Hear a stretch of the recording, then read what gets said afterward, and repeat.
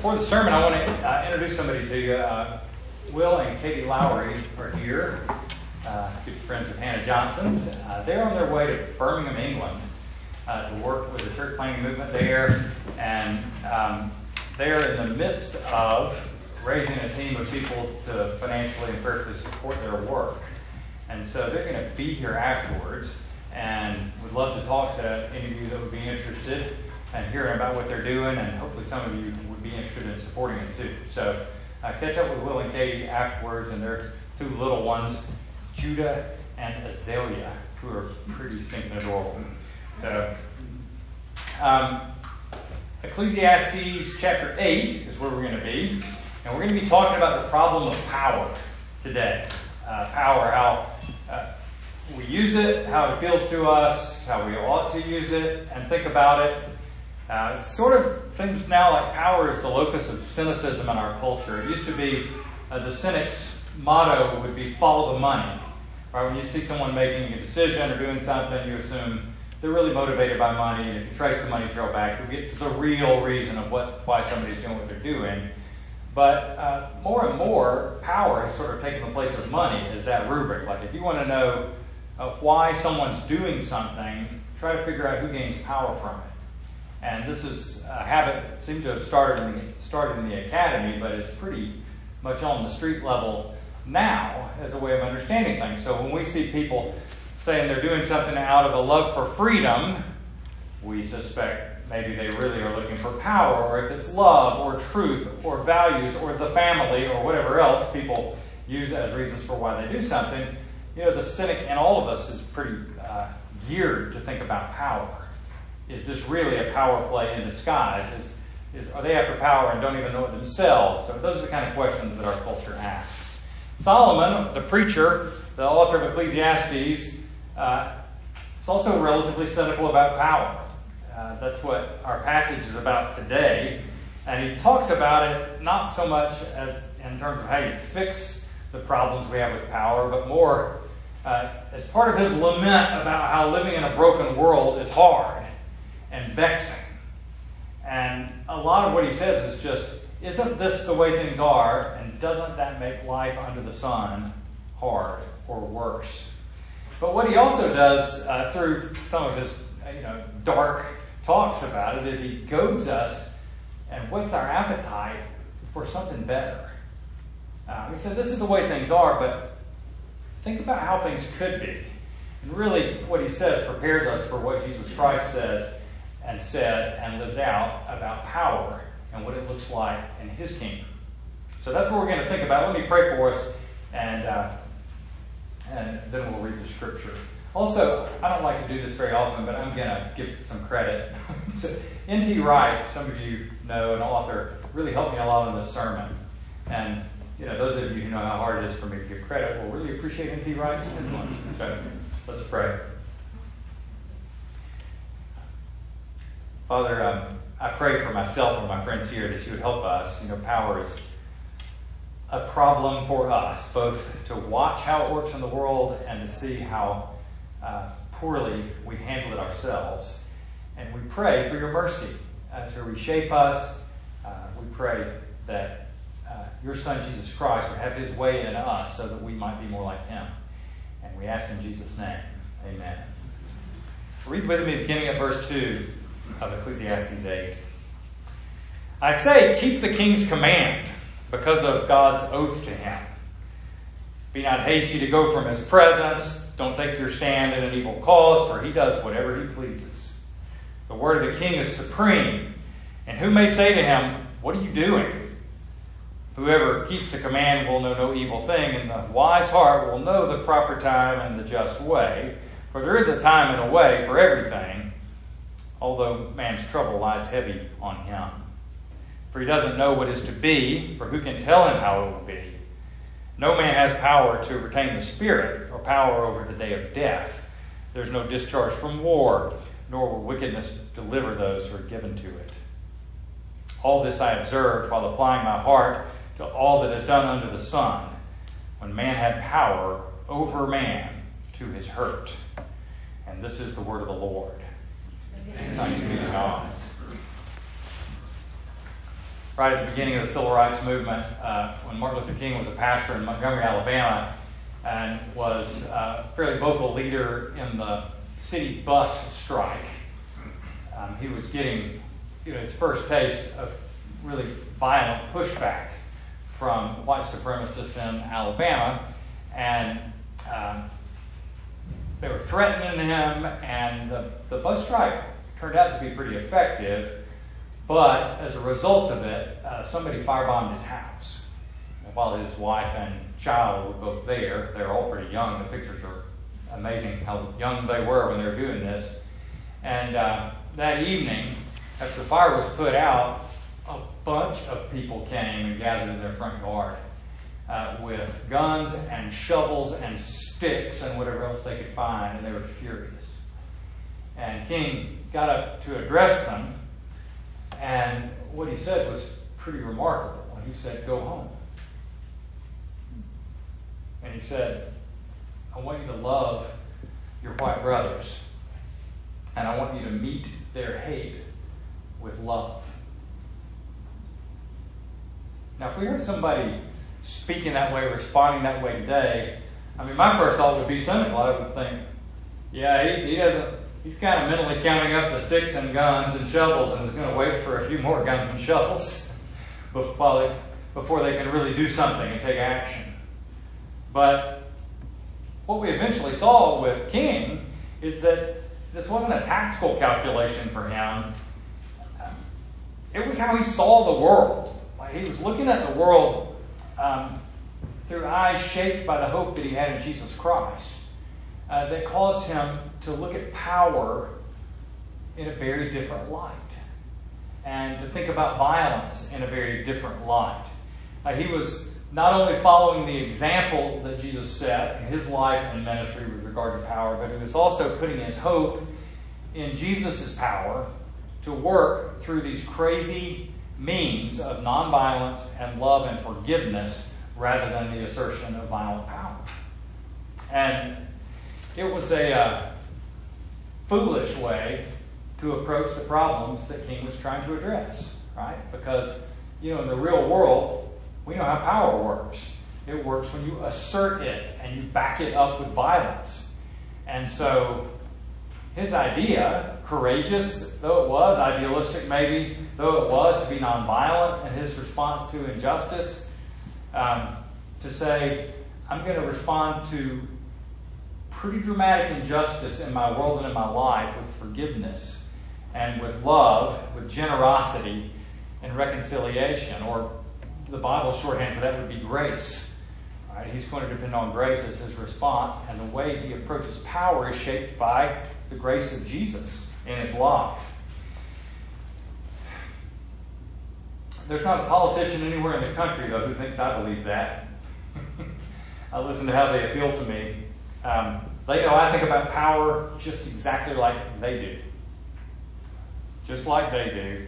And they know that when it comes down to it politically or in any other situation of power, that I'll ignore what Jesus says about power and I will sell my soul for a bowl of political porridge if it comes down to it, without much resistance. And what I realize, and what I've realized this week thinking about what Solomon said in this passage, is that when it comes to power, I'm a straight up pagan. And I'm wondering why. And so I want us to explore a little bit, because I kind of suspect that you are too. And look at what he says, and look at where he points us, to think about how power works in our lives and how it might really be different because of Jesus' influence with us. So, first I want to talk about the way things are, and then second, the way they should be. All right, so first, the way they are, and that's what Solomon talks about the most here. This is a really difficult passage. If you brought a Bible and have a different translation, it probably sounded pretty different from what I read. We're dealing with, 2,500 years, language and culture barriers. It's hard to translate well. We're given such gifts by people who study and do translations, but this passage seems to baffle the best. And so there's a lot, we're not exactly sure what they're saying. When he first starts out, he says, keep the king's command because of God's oath to him. And that sort of sounds like what you read in the New Testament just describing what it means to be a good citizen. Like Romans chapter 13 talks about that we should submit to governing authorities for God's sake, and that's the right ethic to have. And at first you start reading and you think that's what he's talking about, but he goes to a different place from there, actually. The first verse says, keep the king's command because of God's oath to him. In my version, some of yours might say, because you took an oath before God, you should keep the king's command. He's saying you pretty much have to keep the king's command. That's a given, but it's vexing. It's vexing. He winds up not giving us a moral lesson about the importance of respecting authority. He gives us a lesson about how hard it is to live in a world when people abuse authority.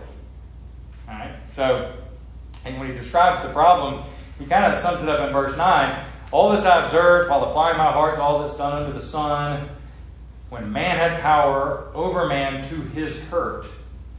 And that's kind of ambiguous. Who is his in that sentence? Tremper Longman, Old Testament scholar, says, when men have power over other people to harm them, is the sense of what he's saying. When people have power over others to harm them, they tend to use that power capriciously and badly. And most of what Solomon says is about how to navigate that. Like, how do you live in a world where there's unreasonable people using power unreasonably in ways that mess up your life? How do you manage that? And in verse 4, it says, who can say to the king, what are you doing? There's not that much you can do in most situations of power. Verse 5, it kind of says you have to pick your battles. The wise in heart will know the proper time and the just way, tactically. But it's pretty galling because, you have to keep the commands, trying to find a way to do the best you can, pick your battles. Verse 6, there's a time and a way for everything, but man's trouble lies heavy on him. Even if you're good at this, even if you're very diplomatic and you know how to maneuver in channels of power, it's still galling. And that's what he says.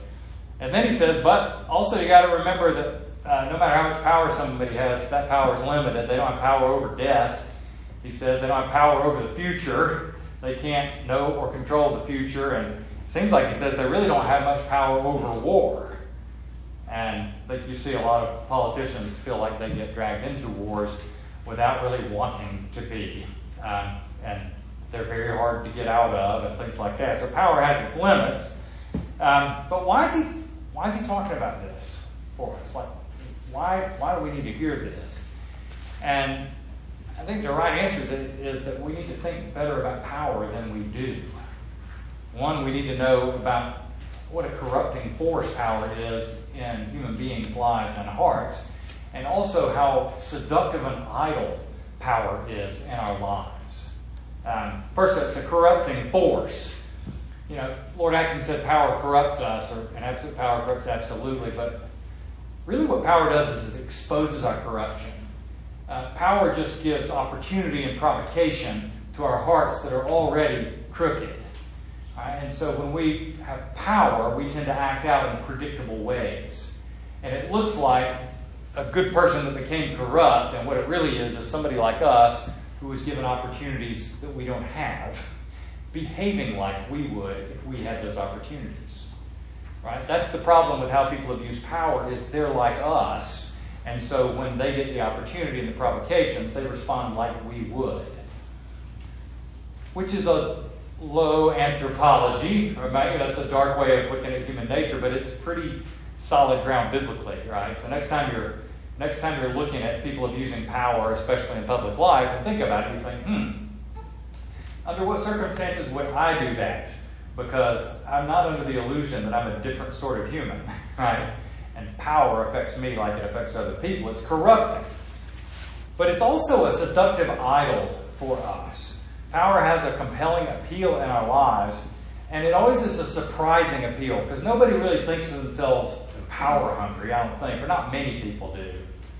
I was struck, we were reading the gospel reading about how when James and John's mother went to ask Jesus for power, you see, she went and knelt down before him. In other words, she was probably feeling as jacked up holy as she ever feels in her life. She didn't think, I love power. Power, how can I get power? No, she's thinking, I love Jesus, and I want to have an influence for him. I want my sons. And she comes and kneels down. She's not thinking she's power hungry, but she's dead power hungry, right? And that's how this idol works. Solomon's sort of pulling back curtains so we won't be so easily seduced by idols of power. You remember when Jesus got tempted? You may not know about this, but at the beginning of Jesus' public ministry, he was very famously tempted by the devil after a 40-day fast in the wilderness. One of the temptations was for power. Right? Look at all the kingdoms of the world. I'll give you these kingdoms if you just bow down and worship me. And Jesus said, do you remember what his response was? He said, it's written, you shall worship the Lord your God and serve him only. Well, why did he say that? Why didn't he just say no? Because he said, the temptation you're holding out to me is an idolatrous temptation. And so to worship and serve the Lord God only is to say, I'm not going to bow down to the idols of power. Those are rival gods and not appropriate for me. So power and God are kind of either or choices in our lives. Will you worship and trust and seek power, or will you worship and trust and seek God? It's very dramatic what he says about that, because we don't think about power that way. He says the same kind of thing about money. He says you're either going to trust and worship money, or you're going to trust and worship me. And in my life, I think, I'll have both, right? I can, take money really seriously and God really seriously, and that should work. And power, I think we definitely give ourselves the benefit of the doubt on, because we're not as suspicious. We know we're greedy, but we don't think we're power hungry. So we think, sure, I can take responsibility. I can take power on myself without misusing it. I can worship God at the same time. And Jesus provided this really bright, clear line and says, no, it's one or the other. You either worship God or you put your trust and devotion in power. And that comes out a couple of ways. If you trust and worship power, especially thinking about it politically, that's the easiest way to look at it and think about power. But you either put too much trust in power and kind of have a messianic hope for what can happen in the political sphere, to say our only help and redemption comes from our collaborative effort governmentally. That's the only hope for change and beauty in the world. Right? That's our only hope for things to be the way they're supposed to be, is through our collective political action or trust in a particular leader. And this is like a false Messiah, someone other than Jesus coming to our rescue to save us. So that's one of the temptations that comes with the idol of power. The other is loyalty, like over loyalty to someone in power, or some system of power, or some nation. Right? And so that a Christian nationalism is a worship of the idol of power. Like we saw, very dramatically portrayed in the 1930s in the German church, as they began to bring Nazi paraphernalia into the church as paramount, and very much adopted a God and country stance. Of course, anytime you have a God and anything stance, whatever fills in the blank after and becomes way more important than God, right?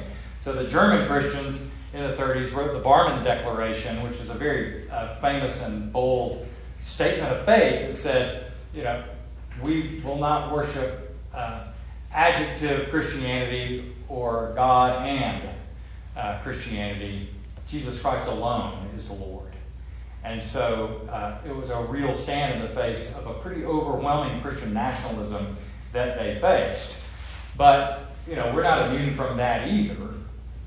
If you remember after 9/11, why, some of you children weren't even born then, I realized, but trust me, back in the day. But we had a worship service in the National Cathedral after 9/11, in which we brought all of the potential mascot deities into the National Cathedral and established a pantheon and said, we'll ask all the gods to be our mascot as our nation and help us.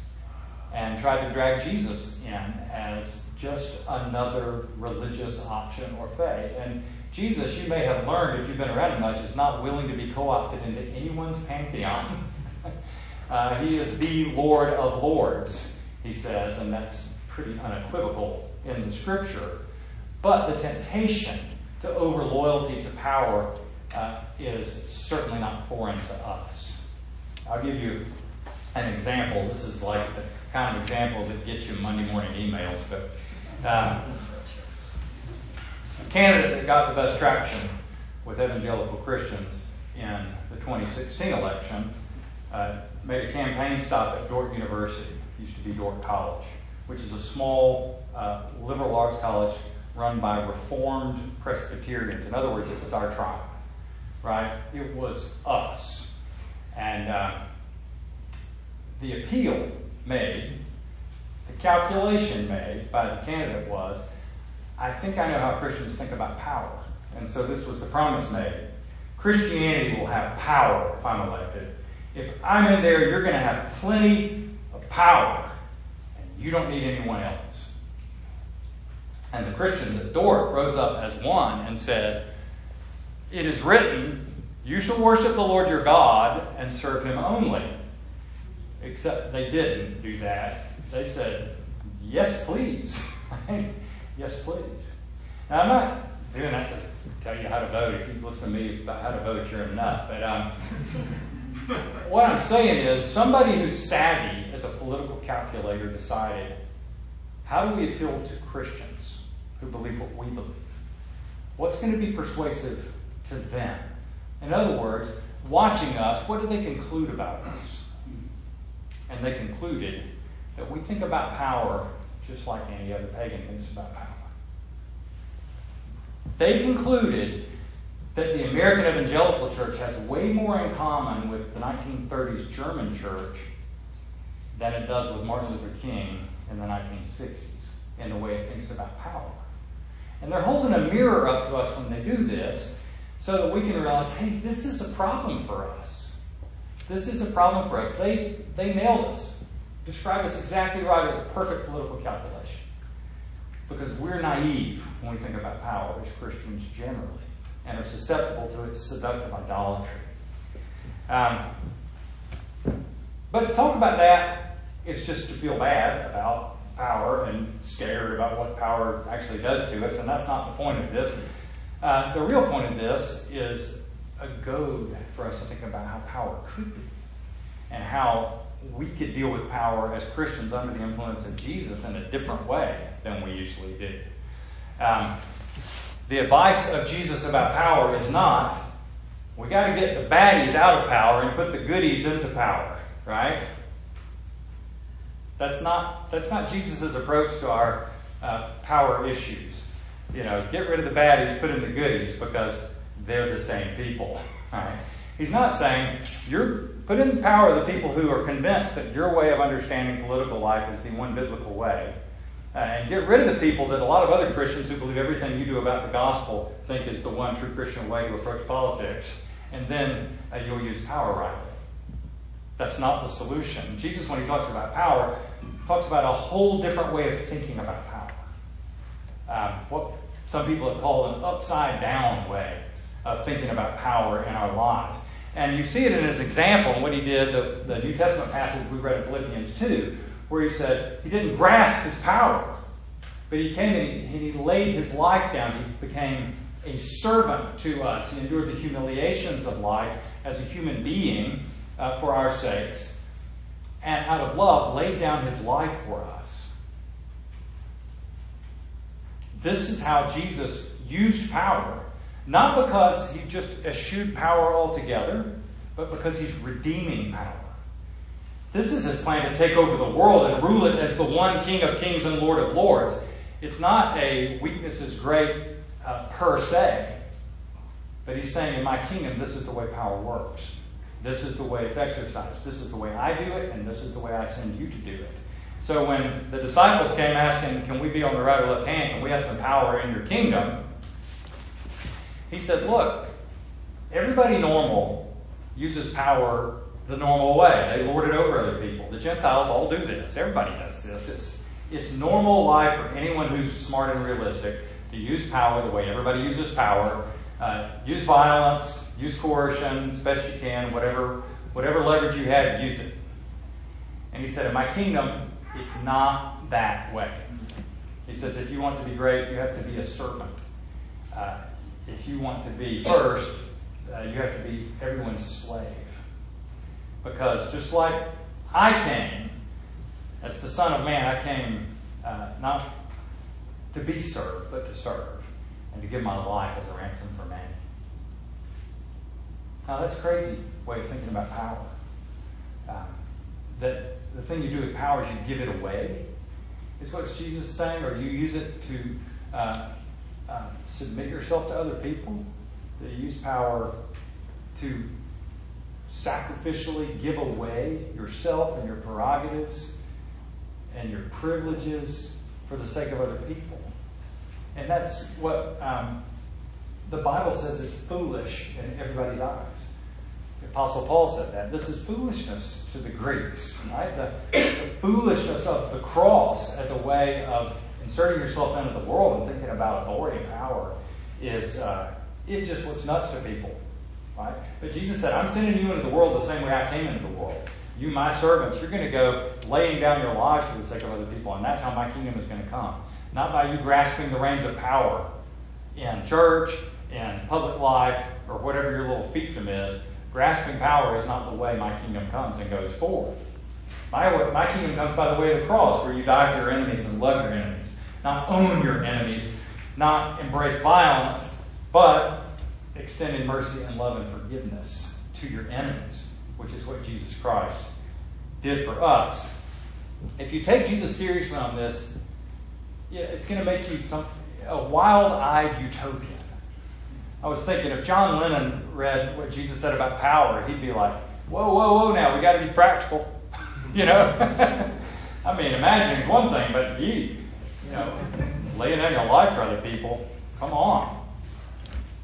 Give you a couple of examples. Part of this one's apocryphal, but I'm a preacher, and that doesn't stop me.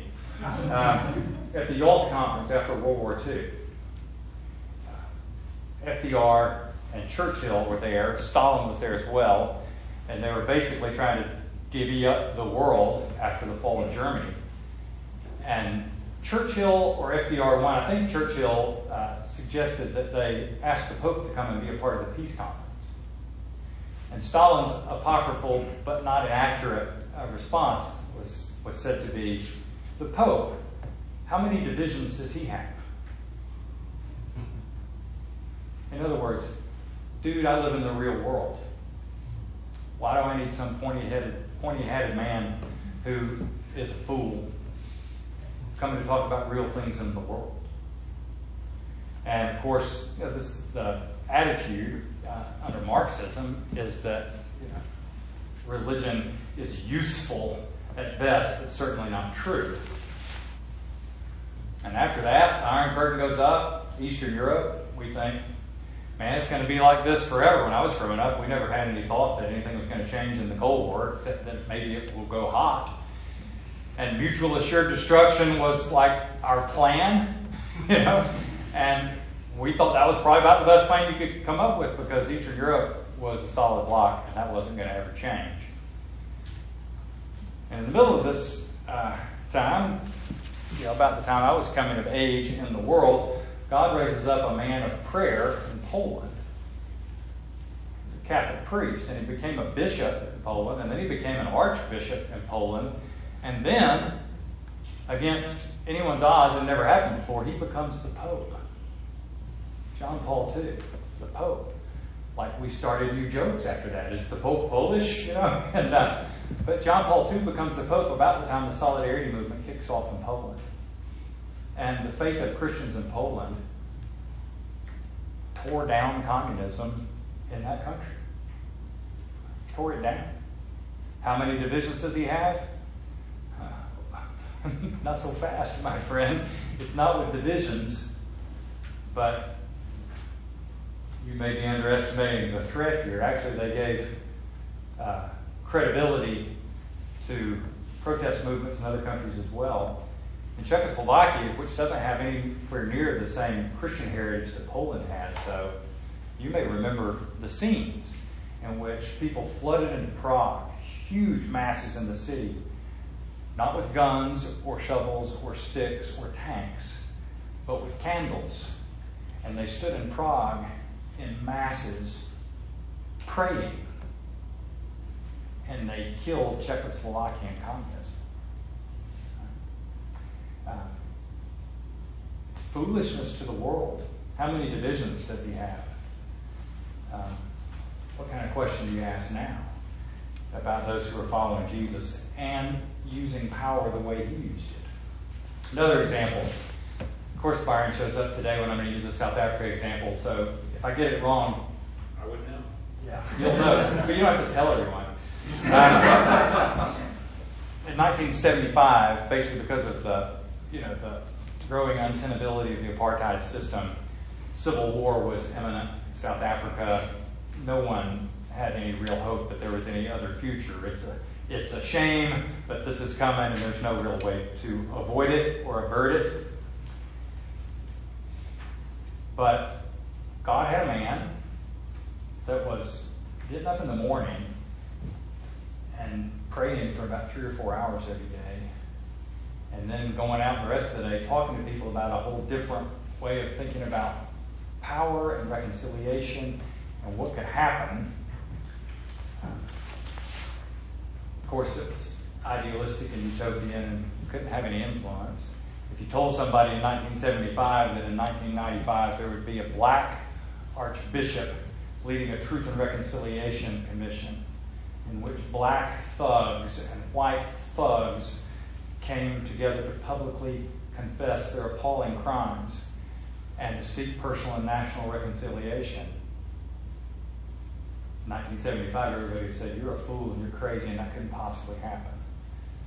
But there's Desmond Tutu, looking at power the way Jesus looks at power and turning the world upside down through it. There was Desmond Tutu. There was John Paul II. There was Martin Luther King, because they believed Jesus' way was a better way. They believed you seek his kingdom through the way of the cross, rather than through grasping for power and violence and laying down their lives for their enemies. This is what we're called to. Right? In a world that is suspicious of power, we're supposed to be the most suspicious, not of other people's power, but of our own. And because Jesus Christ has come to our rescue by laying down his life for us, we're to go into the world to lay our power down and lay our lives down for the sake of other people. Let's pray.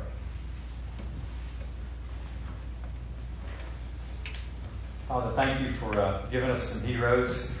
They're not perfect like Jesus, but it gives us hope to see beauty coming out of people walking the way of the cross, following Jesus and hoping in his power. And we ask that you'd make us like those people, that you'd make us like your Son, that you'd let us see our own hearts with regard to power, and that you would send us into the world walking the path of the cross. And we ask in Jesus' name, amen.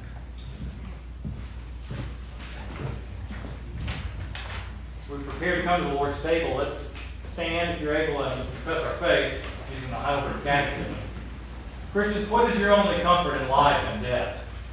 That I am not my own, but belong in body and soul, both in life and in death, to my faithful Savior, Jesus Christ. He has fully paid for all my sins with his precious blood, and has set me free from all the power of the devil. He also preserves me in such a way that without the will of my heavenly Father, not a hair can fall from my head. Indeed, all things must work together for my salvation. Therefore, by his Holy Spirit, he also assures me of eternal life, and makes me heartily willing and ready from now on to live for him. Amen. Please be seated. The Christian symbol is not a sword, it's a cross. The sacrament of our faith describes the death of our rescuer and champion and king. It's upside down. But we know when Jesus came to fix the world and set it back to rights, that what had to happen was deep magic, right? Not just superficial change, not just regime change, but transformation of every human heart. And to accomplish that, he went to the cross in our stead. So our hope and our remembrance is what Jesus did for us on the cross. And we know that to be rightly related to God required his death for us.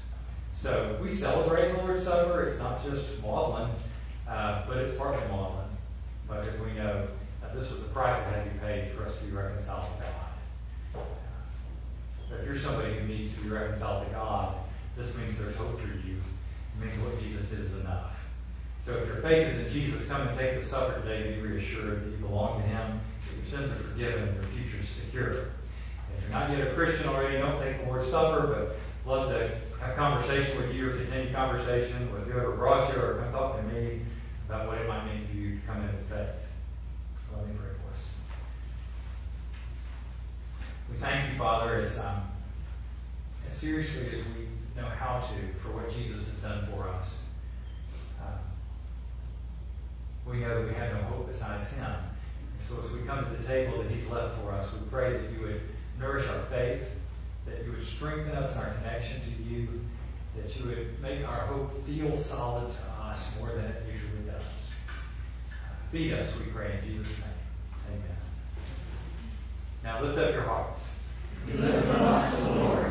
Let us give thanks to our Lord God. It is right to give him thanks and praise.